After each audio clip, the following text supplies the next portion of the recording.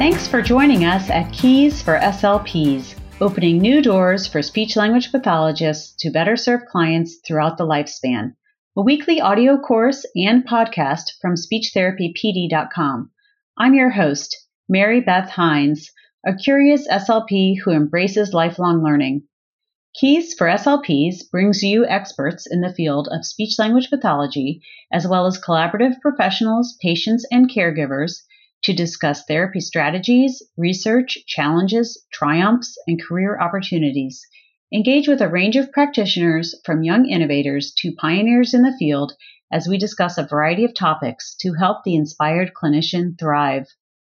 Each episode of Keys for SLPs has an accompanying audio course on SpeechTherapyPD.com, available for 0.1 ASHA CEUs.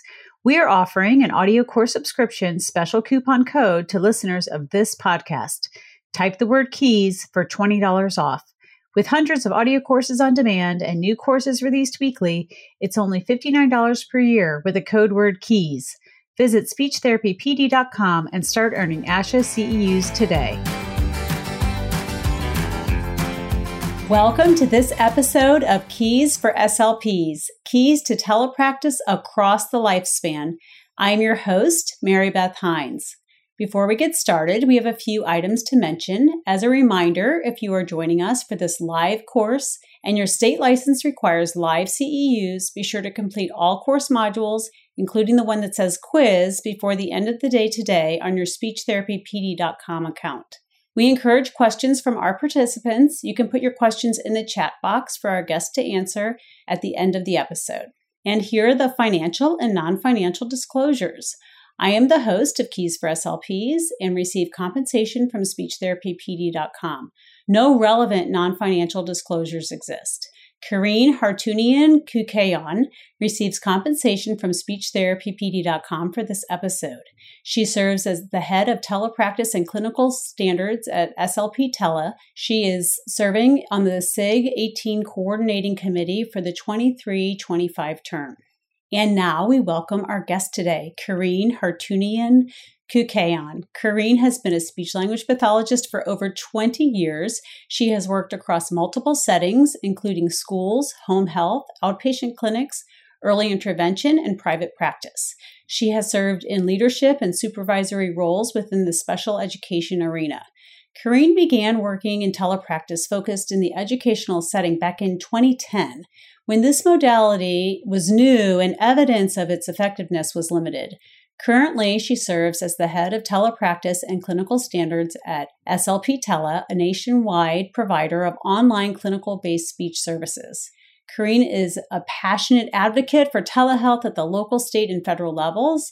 And as we said, she was recently elected to the SIG 18 Coordinating Committee for the upcoming term. Welcome, Karine. We are so happy to have you on the 50th episode of Keys for SLPs to talk about keys to telepractice across the lifespan. Well, thank you for having me, Mary Beth. I'm glad to be here. Well, so excited to have you here. So let's dive in. You have been working in telepractice a long time now. So tell us about your journey as an SLP and how you came to direct a program that specializes in telepractice. And I have to admit, I did practice your name, but I want to make sure that I am pronouncing your company correctly. Is that correct? Yeah, SLP Tele. We call it SLP Tele, okay. But a lot of people will say SLP Tele, but gets the point across. Okay. Because it's in all caps. So, okay. All right. So tell us about your journey. All right. So, I became an SLP about a little over 20 years ago, and I basically was working in all the different settings, and I needed to take some time off of working to start my family, and telepractice was basically in its infancy at that time, but I began working for a company providing school-based speech pathology services online. And that pretty much paved the path for my segue into telepractice. And about 4 years ago, I was ready for another change. And so this company was born out here in Southern California, Outpatient Clinic. The parent company that owns SLP Tele was just starting to experiment with telepractice. And so it is a clinician-owned company. A PT founded the company, husband and wife team. And the husband is still the IT extraordinaire. So I was lucky enough to be hired and for the purposes of launching their speech program online. And it continues to be a really fun ride as we're growing and expanding nationally. And how many therapists do you have working? So currently we have over 100 and growing. Wow. Wow. And are they mostly full-time, part-time, PRN? How does that work? So we've got a good number that are full-time, and then we have mostly independent contractors that are part-time. So it's always nice to have a mix, and it helps people to kind of segue into this without necessarily giving up their day job. Excellent. So let's go back a little bit. In 2010, tell us what some of your thoughts were and what some of, at that time, the thoughts of others about telepractice.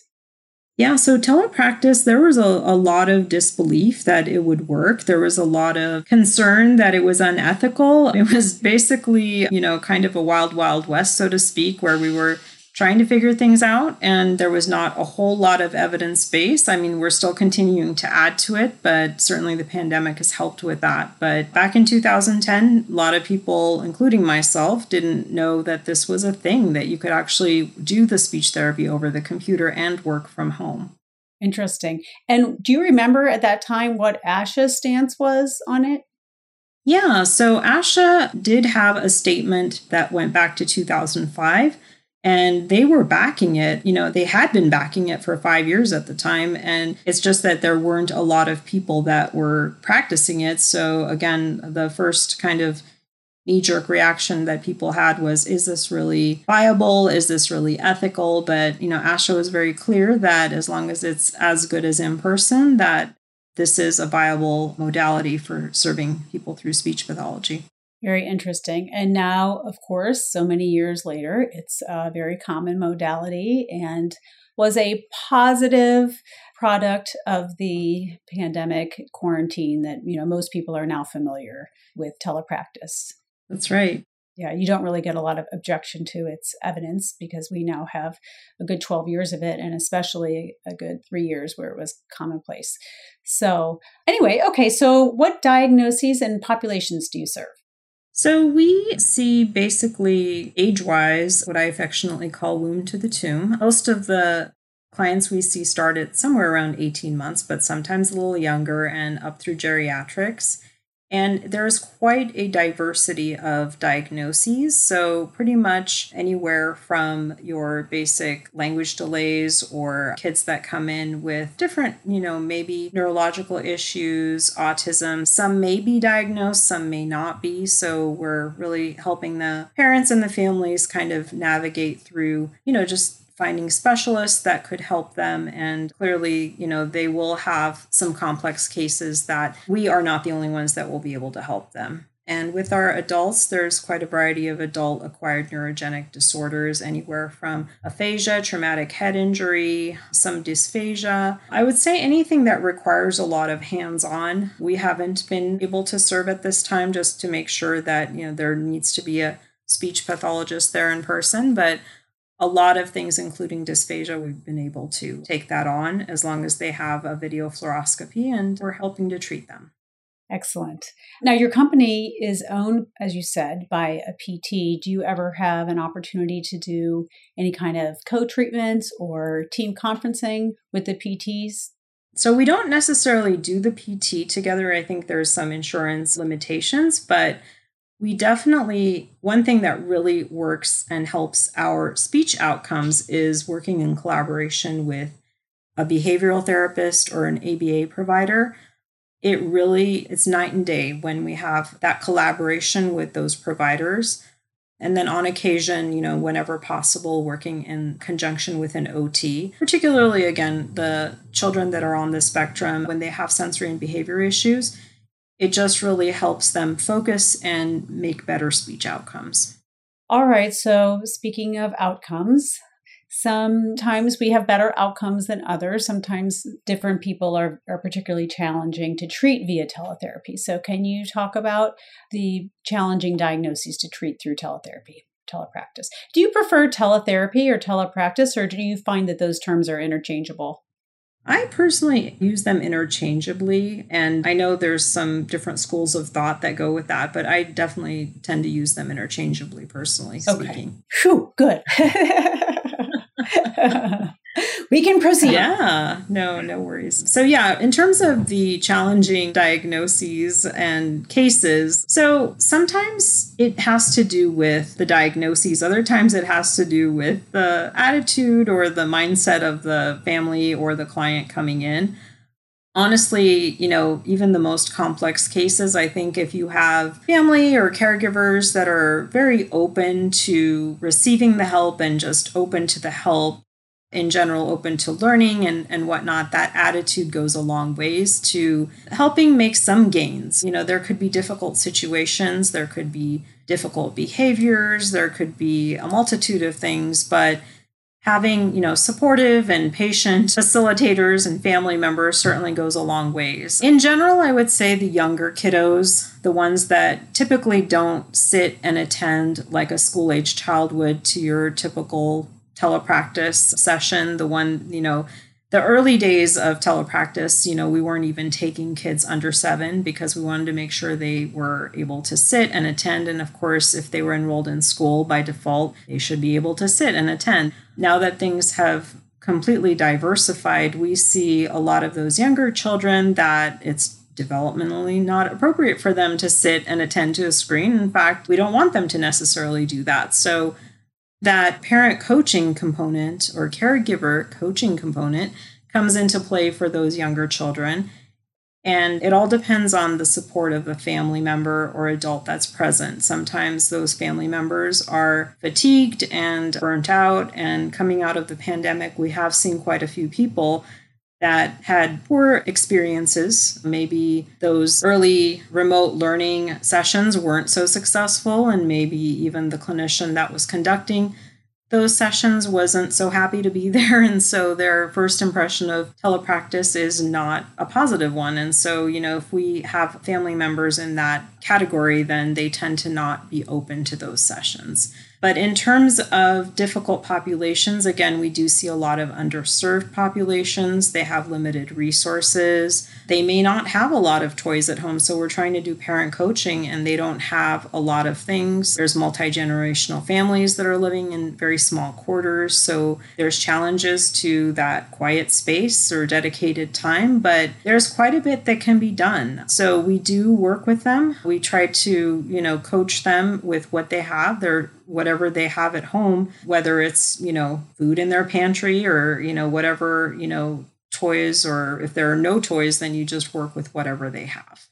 Well, and if you think about it, since you want to introduce concepts of therapy into everyday life, if you have all these wonderful toys in your clinic, but those aren't at home, their generalization can be limited. So teletherapy can be an advantage in that way because you are able to be in their home environment. Exactly. And just making those meal times very powerful times for therapeutic effect, as well as just anything that you can incorporate into their everyday routine. Mm-hmm. Okay, well, what are the challenges of implementing evidence-based practice treatment approaches in the outpatient clinical setting for pediatrics and geriatrics via teletherapy? So I like to refer to just the general research because, again, the standard of care for telepractice should be the same as face-to-face. So we're still continuing to grow that body of evidence. We're further along than we were in 2010, but we probably have a long ways to go in terms of having specific research that says, whatever technique or whatever therapeutic strategy was effective indeed over telepractice. So I always like to refer to the general evidence map that ASHA has posted, as well as any of the research for what is being used through face-to-face. And then whenever possible, go ahead and try to implement that over telepractice. So again, we should be adding to that body of research, but also, making sure that your standard of care is not being compromised if you were there in person. And now a lot of programs, therapeutic programs, have revised their training to accommodate telepractice. Yes, that is definitely the case. And I think that, again, the pandemic helped kind of expedite that, or, helped people see that there could be things that we do over telepractice that maybe they were resistant to. I know some of the ones that I've seen, I haven't been able to take all of these trainings myself, but Prompt has a telepractice version that they have opened up to people that are Prompt certified, as well as the Hanen program. Oh, that's interesting, because so much of Prompt is hands-on. Exactly. And I personally don't know too much about how they've accommodated it, but it's definitely something that is worth looking into. Excellent. Okay. What are some of the other barriers that you see? Yeah, so all those typical barriers that we have noted through the years still continue to be the case, transportation being one of them. So we have, the transportation barrier in terms of some of our in-clinic teletherapy stations. We've had trouble with people arriving to the clinic to take advantage of them. So we do set up these clinics as a way to give people options if they don't have technology or good technology, reliable technology in their home. And so you try to fix one problem, but then the other problem still exists. So they may have trouble with arriving to that location where they can access that technology. So there's some transportation issues still. There's also people that are still rushing to get home, from school or work, whether it be traffic. They're not just able to, although theoretically they could log on where they are, we wouldn't want them to log on in public. So, there's still some transportation issues that pose problems. We're able to solve some of our language barriers, thankfully, through telepractice, because now we're able to connect our clients with people that speak the language, so they can hopefully communicate with their therapist in their native language if needed, or family members. Spanish, again, is the majority, the big language that we see a great need not only in California, but across the nation. But there's so many different languages and so many people that come to us, and a lot of diversity of different cultures. Another option, too, is trying to find a translator. And again, you can, connect people over telepractice with an interpreter a little bit more readily. Again, you're not locked into that location that everybody has to be in that same location. And hospitals have used this for forever, having an interpreter come in by a phone call, or, utilizing a system where they can call in the interpreter if needed. So there's all of those things that we can still continue to resolve through telepractice. So with the interpreter with telepractice, who pays for that interpreter? If insurance is covering, will insurance cover it? Yeah, so we have tried to tap into the insurance as much as possible. And yes, most insurances, it's the easiest, least restrictive path is to go with what the insurance covers. Okay. And then if someone is private pay, are they needing to pay for the interpreter in addition to the therapy? Yeah, we would work that out with them. Although I have to say, a lot of folks that come, this is interesting correlation. I don't have any data on it, but a lot of people that come to us for private pay tend to have a family member that probably can interpret for them, which is interesting. Now, do you still find the hesitancy or lack of belief in teletherapy, aside from people who encountered it during the pandemic, people new to therapy who didn't have therapy during the pandemic or brand new? Do you find them hesitant to start with teletherapy, or? Yeah, I feel like right now we're on the other side where people were just kind of thrown into it. And so the hesitancy or lack of belief goes back to what I mentioned a little bit earlier, where they had a negative experience because of remote learning, unfortunately. And so they're just what they call, Zoom fatigue or burnout. They don't want their child to have anything remote. They want everything to be in person. And it's sort of, they're kind of on one end of the extreme, and they don't also want to be involved in that therapy, which is, I think it's tragic, because regardless if they're going to have an in-person therapist or not, they're still, parents are the number one educator of their children, and not being able to follow through with recommendations is only going to slow down the outcome of making progress. But there is a lot of burnout out there and a lot of people that just are wanting, a quick fix and not have to do all the hard work that goes into speech therapy. Well, so do you always have a caregiver present during therapy with minors? Yes. So we definitely require that the adult be present. But as we've all learned, we also have to have that conversation with them as a clinician as to what their role is. So again, it goes back to just explaining how much more effective it is if they participate. We don't want them to just be in the same house, but to actually be there next to the child and participate actively in the session and learn from us. Okay, so tell us about an ideal situation with a caregiver present and contrast that with one when the caregiver can actually be a barrier. Yeah, definitely.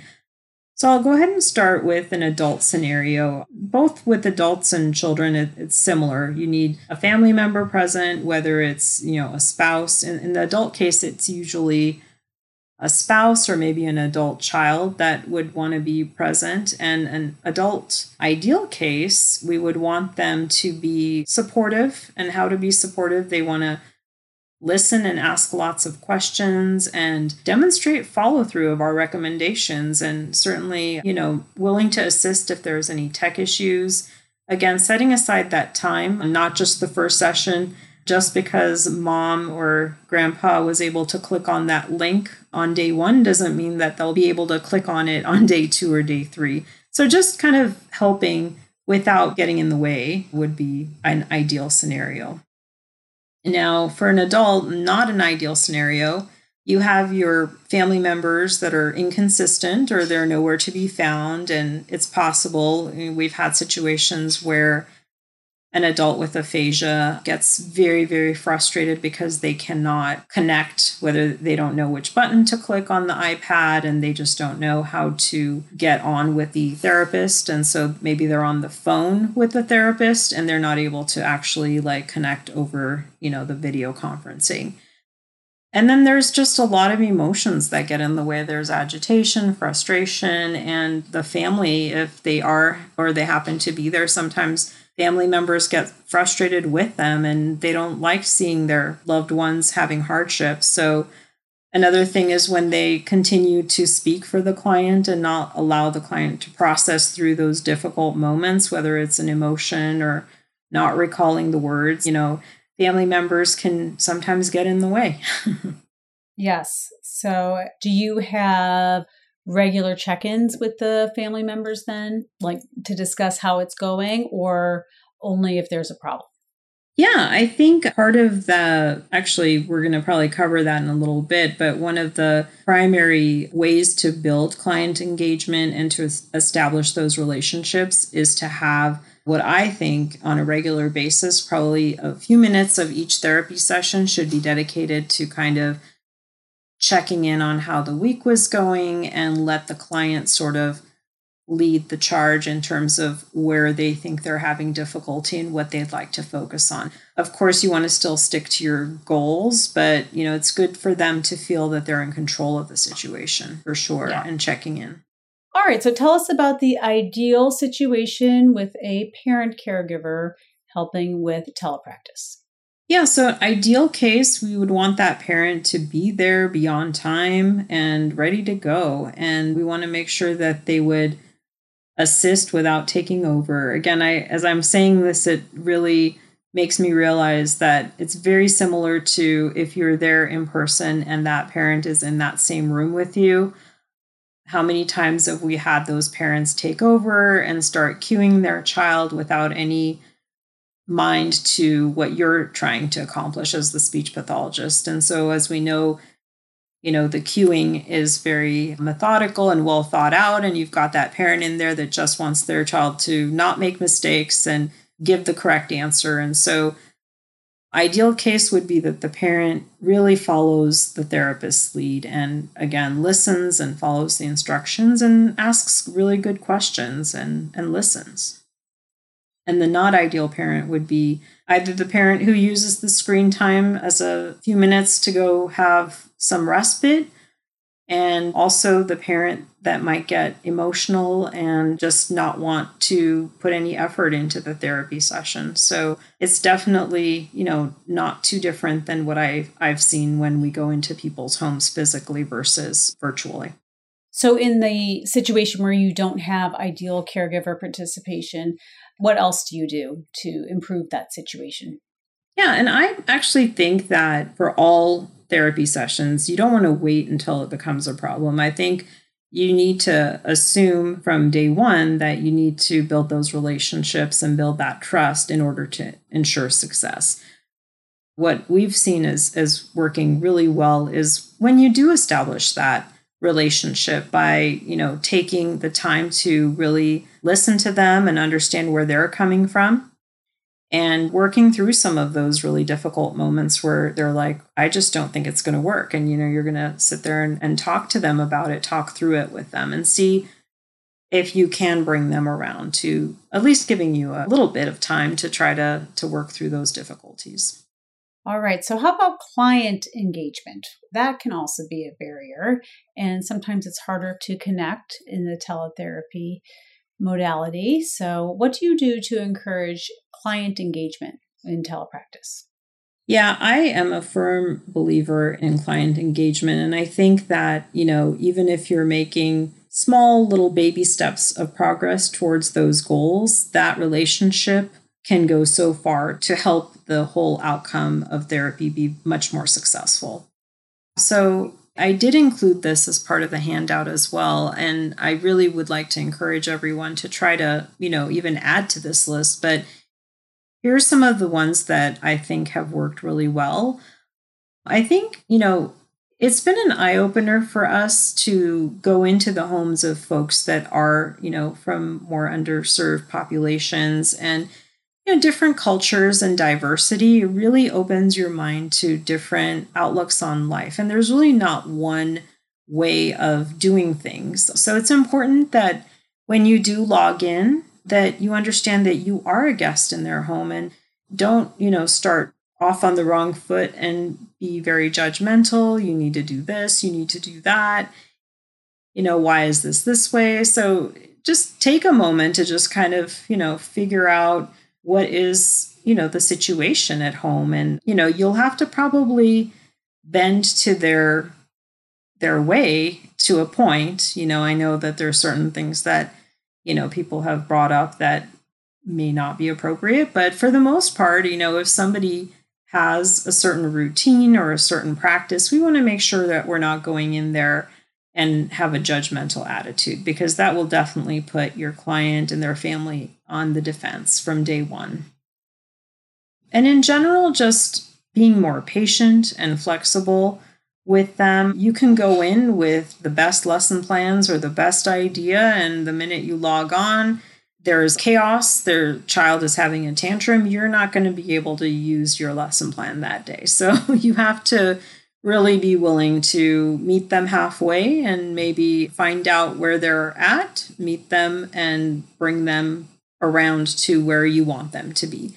And it may work, it may not work, but in essence, you may have to be talking to mom and consoling mom if she's embarrassed by the situation. But again, having to do that and not be judgmental goes a long ways to helping build your relationships with your clients.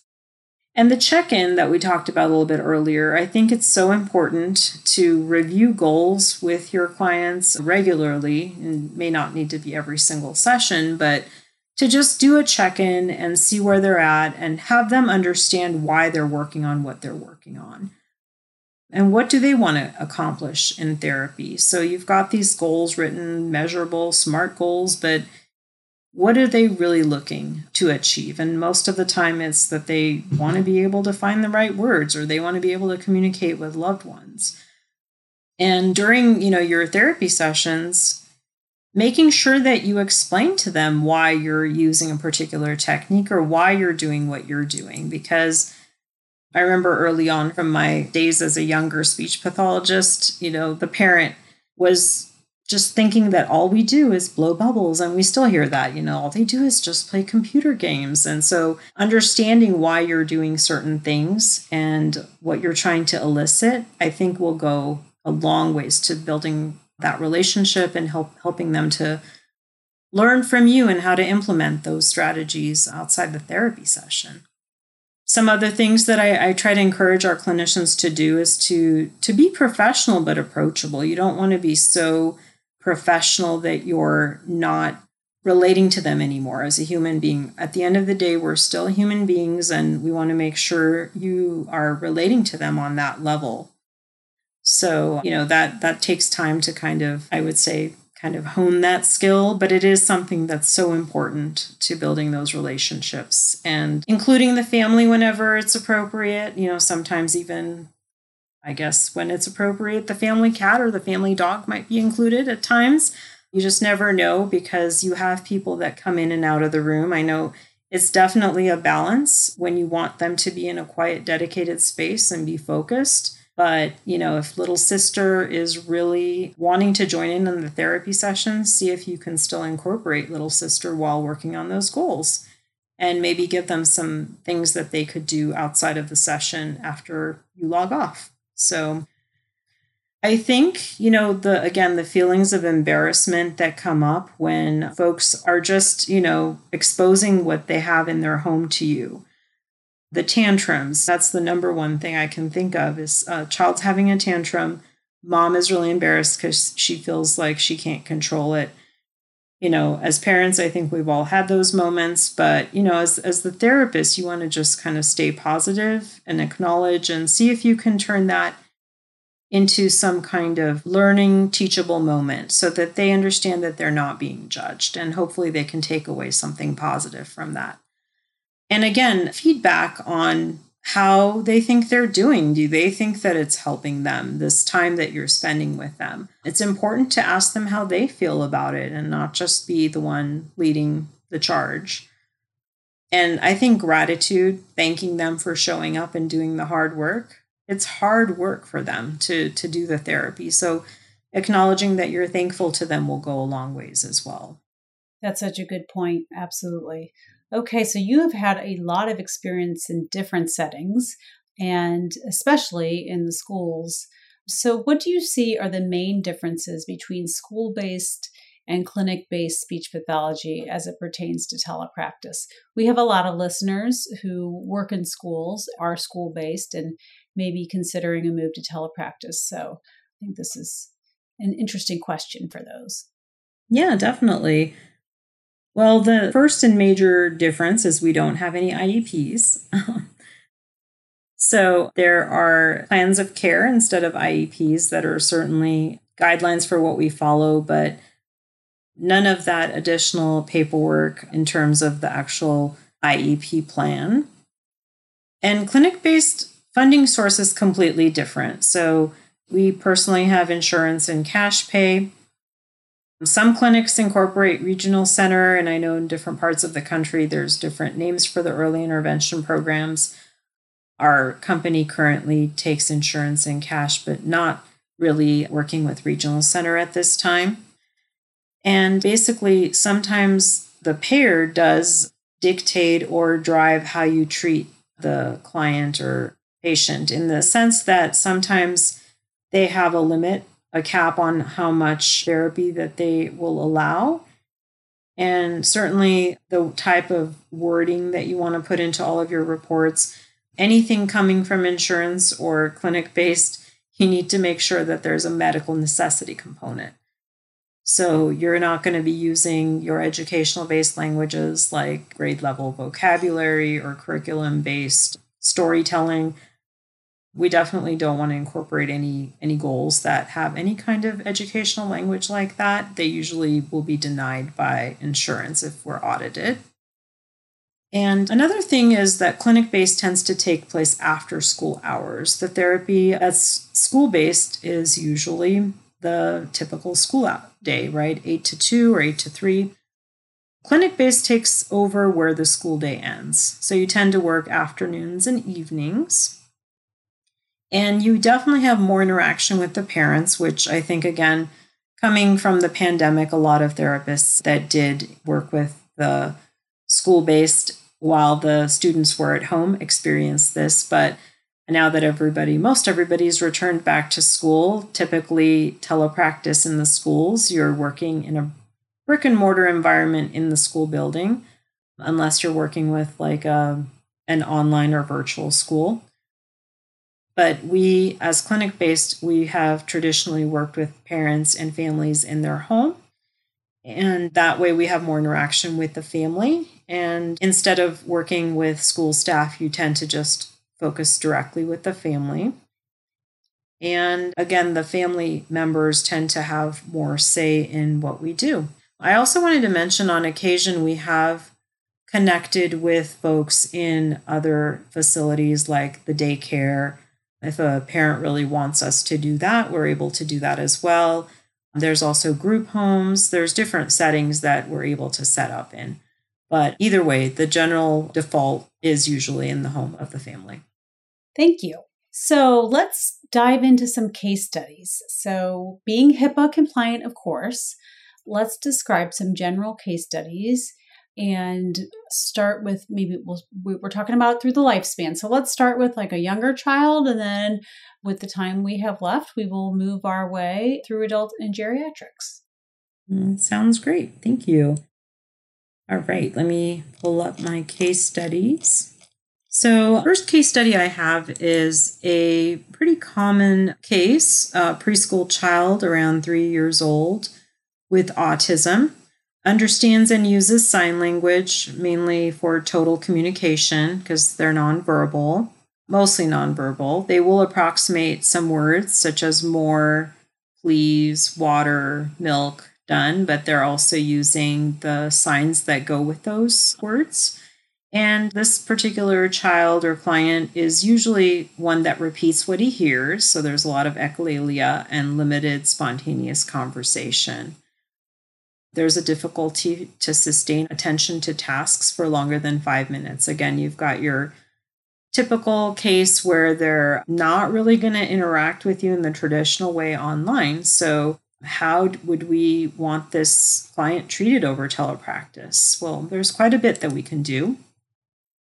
The plan of care for this particular client included improving functional communication skills, improving the ability to approximate 1 to 2 word approximations to request, label, comment, and respond, and also gradually increasing attention to familiar activity. And this is a case where, again, having a behavioral therapist or an ABA made a world of difference to improve outcomes. But again, a lot of it, therapy doesn't happen overnight. A lot of it is small baby steps. And so that patience and flexibility goes a long ways. And, helping the family to be calm and focused during that process and to not expect a miracle overnight. Some therapy activities that were really helpful for this case, using natural toys or objects in the natural environment went a long ways to help with improving things such as following one-step directions and word approximations. Again, a child in this kind of profile probably wouldn't really pay too much attention to a digital image online, so there's absolutely nothing wrong with using those real objects and making sure that the parents also know how to reinforce that again outside of the therapy session. And a lot of parent coaching using that consultative model to teach the parents the techniques on how they can model and improve communication. And with this case, we outlined a period of less than 2 months. There was more intense therapy happening. We were able to get them on a frequency of 3 times a week for 30 minutes, which was nice because I do see a lot of early intervention sessions that are an hour long. And after that 30-minute mark or 40-minute mark, it seems like the time is not as efficient. Both the parents are tired, the child is tired, but having the ability to log on 3 times a week for 30 minutes and using a portion of that time for parent training seemed to really go a long ways for this case. Pre-test, the child was at about 3 to 5 functional signs independently at 75% accuracy. And post-test, client started to name 4 to 6 everyday items independently. Again, not completely perfectly, but they were approximating those words. So that was our first case study of our young child. Can I ask a question with that? So typically with a child that young, is he or she, or are they looking directly at the screen at all during the session? Or is it more they're in their play-based therapy and the parent is looking directly at the screen? That is a great question. So typically they're not really looking at the screen. And I think that's one of the reasons why a lot of people don't think it works, because this, child is not even looking at or connecting, quote unquote, connecting with a therapist. But what they are doing is connecting with their parent or whoever's in that environment. So the therapist takes on a completely different role. They're more like the voice from the computer guiding the parent rather than actually the one directly interacting with the child. Now, there are times that we start off with that parent coaching model, and then gradually the child does start to interact with the therapist online. But, there's no evidence that says that they have to interact with the therapist directly in order to make progress on goals. A lot of evidence and a lot of research is pointing to how much more can be accomplished with that parent, and the therapist gives them the strategies and the adjustments that they need to make in that moment. It's really powerful. Mm-hmm. And those can be used throughout the day and evening, not just during the therapy session. So, absolutely. All right. Well, that was an excellent case study. Let's move on to a child who's a little bit older. Yeah. So the next one I have here is one that might be a little more common to all of us. So we have a 7-year-old girl with an articulation delay. Mom reports that she doesn't understand what her daughter says 50% of the time when the context isn't known. Mom was reporting that, her daughter would be talking to her after she picked her up from school, and she couldn't understand half of what she was saying. So she's not directly looking at her daughter. She's driving in the car and just can't seem to really keep up on what her daughter was saying. Either way, it was creating a lot of frustration for them at home. And she did have some single words that were being mispronounced, as well as some idiosyncratic phrases. She wasn't severe enough for school-based speech services because of the different qualifications that schools have. In addition, in the schools, it has to affect your academics. But we were able to qualify her for clinic-based speech and help her, because it was creating an issue with her everyday functioning. And it seems like she had never gotten treatment in the school. So she'd never been low enough to qualify. And so she made it up to age 7 and still was having a hard time with this. So her plan of care was pretty straightforward. It was to improve her articulation and spontaneous speech and be able to maybe work on increasing her utterance length and just have more coherent sentences so she could communicate her everyday experiences. And again, a very typical plan of care, the activities. She was one that would sit and attend to the therapist. So having the interactive online games was a really good choice for her, as well as anything that you could use, typical whiteboard activities or anything that required talking about picture scenes. But she made tremendous progress in a short amount of time. So in a 3-month period of time, again, at a twice a week, 30-minute frequency and duration, she was able to go from her pre-test. So she needed to be able to do all of these things without cueing, and she was able to get up to from single words. So let me rephrase. So she had started off only using single words because she was so embarrassed that she would make mistakes. And eventually, at the end of the 3-month period, she was able to form 7-word sentences with very minimal cues and be able to basically speak in, understandable, intelligible sentences without, Mom didn't have to ask her to continually repeat herself, basically. at the end of that period. Well, that is significant progress. And so did therapy end at the end of 3 months, or was that just the reported time for the case study? It was just the reported case for how fast she made progress. And from there, what we would usually do, I don't have the notes in front of me, is we would move her down to once a week and probably move her to discharge pretty quickly. Another option for her would be to go into a group of 2 to do like a group session for like maybe a few more weeks with a peer and then be discharged after that. We give them that option as well. And does insurance cover for groups, or is that? It does depend on the insurance company, but yes, they do.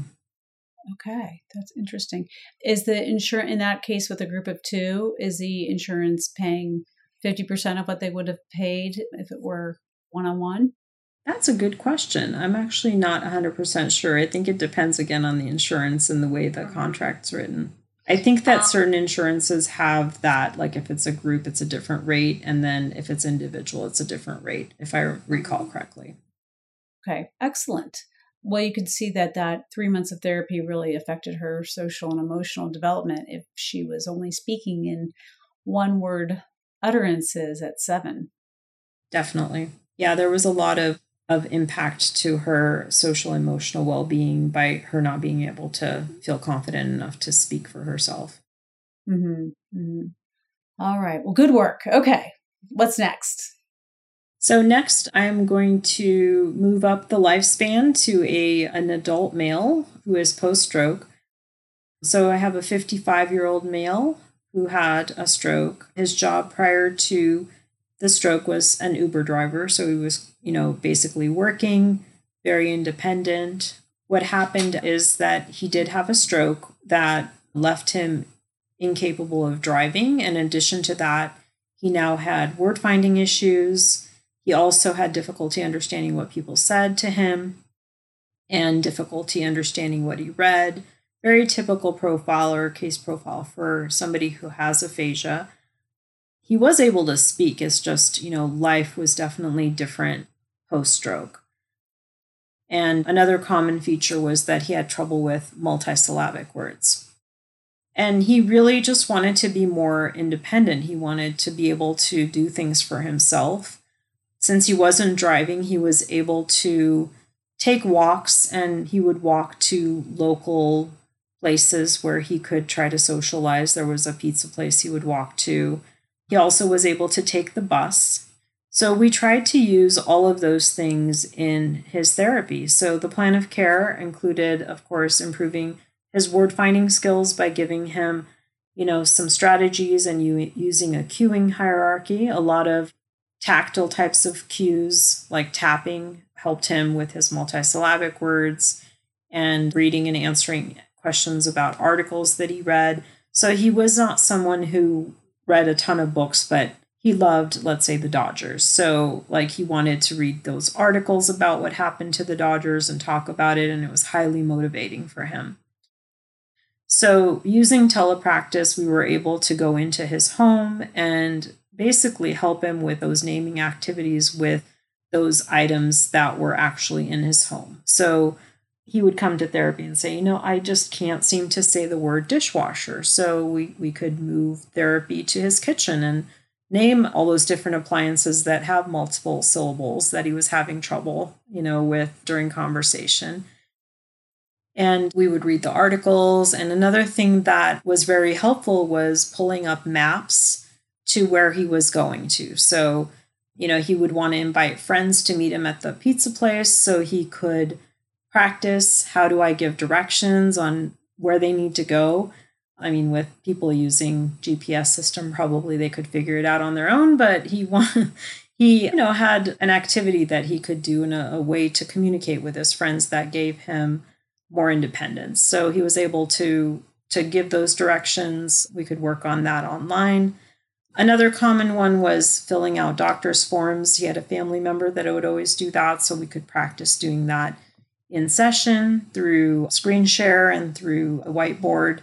And another one he would want to practice was to order his own items off of the menu. So again, lots of online menus that we shared of his favorite restaurants and practicing ordering for himself. So gave him a lot of confidence in that area. And the timeline for this one was 5 months, although I know he was in therapy longer than that with us. But in a 5-month period, at pretest, he was at about 40% accuracy with no cues. But post-test, he was able to increase to about 80% accuracy with self-cueing. Something really important to note with him was that he finally started to use those tapping, self-cueing, and all those different things on his own, which made a big difference. And towards the end of therapy, he no longer needed those reminders, and he was able to gesture and cue himself on his own. Excellent. And do you recall how long post-stroke he was? At the time of discharge? Or at the time he started therapy? Oh, I see. I believe it was about 6 months after his stroke that he finally started. And one thing I remember about this case was that the family did not want to do telepractice for that same reason why I think most of those adults, they just don't think that the technology is going to be helpful. They just want it in person. But one thing that, he was by himself at home, so he learned how to turn on the iPad and he was ready to go. He actually didn't need much help at all when it came to the technology, once it was set up for him, that is. Mm-hmm, mm-hmm. And so the teletherapy really helped his independence, whereas he didn't need anyone to take him to therapy. Exactly. If he needed to rely on that transportation, he wouldn't have been able to get the therapy for as long as he did. Mm-hmm, mm-hmm. Or he would have taken the bus and spent a better part of the day getting to and from therapy. Exactly. So, all right, well, let us look at our time. Okay, so for those who are listening live, we are just a couple minutes away from our 60-minute mark. So you may, if you need to go, you can go, but we have a few more case studies that we're going to discuss. So if you are listening live and you do have to go, I just want to remind you that if your state license requires live CEUs, be sure to go to the speechtherapypd.com before the end of the day today and complete all the course modules, including the one that says quiz. All right. Okay. Well, let's go back to our case studies. Okay. So the next case study I have, it's another adult. So we actually had an adult that had some cluttering. And since cluttering is not a very common diagnosis, I thought this would be an interesting one to share. So we have a 41-year-old adult who does live with their mother and the mother's significant other. The cluttering is not their only disability. They also have a diagnosis of Rett syndrome and multiple sclerosis. So very complex case here, and they do speak Spanish and English. So in addition to all the things that were the result of the cluttering, they also had some dysphagia, issues with auditory processing, and word finding difficulties. So with this particular case, the goals or the plan of care were focused on compensatory strategies. Again, with all of our older young adults and then adults, we want to focus on strategies rather than figuring out a way to improve their skills, because they're probably going to have to rely on cueing themselves to a point. So compensatory strategies to improve intelligibility, a lot of pausing and phrasing. And then they also worked on some improving of word retrieval during structured activities, as well as improving their reasoning abilities, verbal reasoning abilities. And a lot of the activities, again, we tried to keep it functional. First was increasing their awareness to when they were having cluttered speech. Again, if they lack awareness of when the breakdown's happening, it's going to be hard to correct it. Calling different stores and restaurants. I know texting is a big thing, but having those phone calls really help during therapy to improve their fluency. And then having a self-rating system to see if their awareness and their improvement of their cluttering is on target or not. So a rating scale is really effective for that. This particular client, the timeline we have for pre-test, post-test was about 9 months, twice a week for 30 minutes. And there were 2 different pre-tests that we did, articulation was severely impaired at 50% intelligible before. And at the end of the 9-month period, there was fluency shaping strategies and minimal cues being applied. And I believe the awareness level or self-rating had gone up to more like 70%, that they felt like they were 70% intelligible at the end. And verbal reasoning tasks, also already at the beginning, they were about 20% accuracy, and they were able to improve to 55% accuracy, again, with cues, not without, but with maximum cues, I think at some point they were even 100% accurate. So that was the next case study. All right. So we have a few other case studies. All right. So yeah, a couple of other ones. Next one I have is an adult that's receiving some transgender voice training. They were a 22-year-old adult living with friends. They were a trans woman and a high voice user, so somebody that had to use their voice constantly. So the goal was the feminization of their voice. However, it was creating quite a bit of vocal strain and hoarseness. And there was a high level of anxiety related to the usage of their voice because they didn't feel that their voice was optimal for where they needed to be in their transition. So one of the things to note with this client was that they originally had their evaluation and they didn't move forward with treatment. So this becomes kind of a typical case in the sense that you have to really build a lot of trust with this type of therapy, making sure that they really know that you are supportive of them and will help them. That lack of trust can just really hurt the therapeutic relationship. Luckily, this person did come back and resume therapy. So the goals were focused on increasing basically the pitch through typical techniques and exercises such as resonant voice and flow phonation. There was a lot of client education given on the process of vocal production, improving vocal quality and endurance of the voice so that they could sustain, and again, education on vocal hygiene and different exercises to reduce the actual tension and reduce, anxiety as a result. And it was very typical in the sense that therapeutic exercises were implemented for vocal function, first starting off with structured tasks and then moving on to spontaneous conversation. And a self-rating of voice was implemented to just kind of keep track of that data and making sure they were making progress towards their goals. And interesting to note, at pre-test, we did record for a period of 2 months. The client continues to be in therapy right now. But generally, I believe for transgender voice training, it is somewhere between 2 to 3 months that treatment takes place. And then it's kind of up to them to continue to practice and maintain. However, the pre-test for this client was the average pitch was at 136 hertz, keeping in mind that the adult female is somewhere between 165 to 255 hertz. So there was some work to do. And in a matter of, again, the 8-week period toward, 7 to 8 week period, they had made improvements and they were at an average of 166 hertz. So just crossing over into the realm of what we perceive as being more of a feminine voice, but probably some more work to do to just continue to maintain that. And this individual is pretty close to discharge. Excellent. Well, thank you so much for sharing the case studies. We are just about out of time, but the good news is, I know you have a few more case studies to share. The good news is you are going to be hosting an upcoming series on telepractice and going through some different diagnoses and therapy via telepractice. Do you want to tell us a little bit about that?